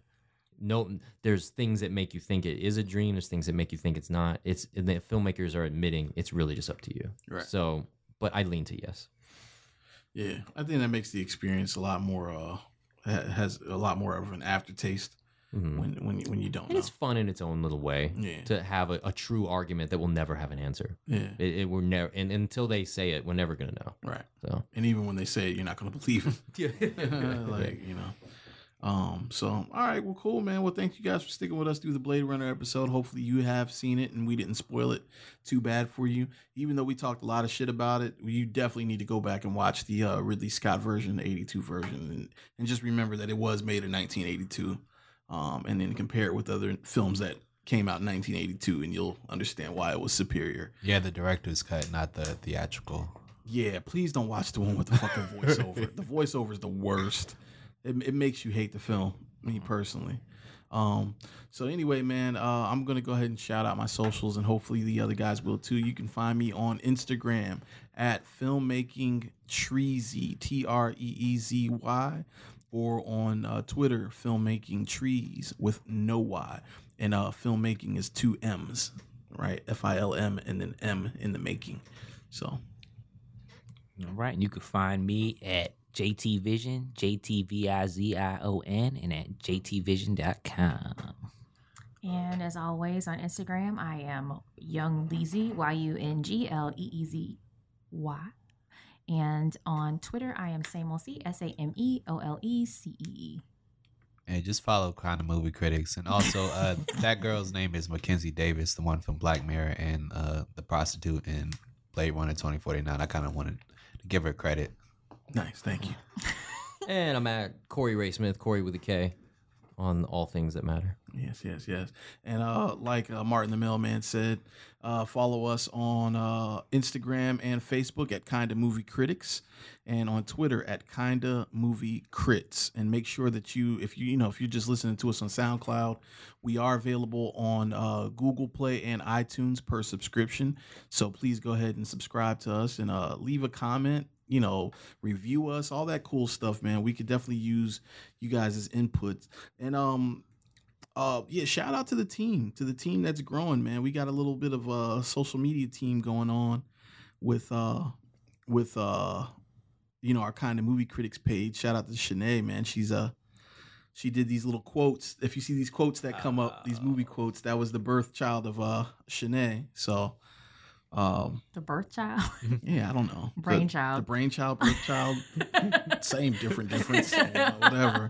But yeah, no, shout out to Shanae for that. I think it's a pretty cool concept. So hopefully you'll see some more quotes from a real nigga. That's treasy. So anyway. We almost made it through the whole episode. We almost made it. Right. I saved it for the end just for you, Lizzie. Oh, God. So anyway, man, we call ourselves Kinda Movie Critics because we kinda are and we're kinda not. We're just a bunch of people that like to watch movies. This has been an On Ear Network production.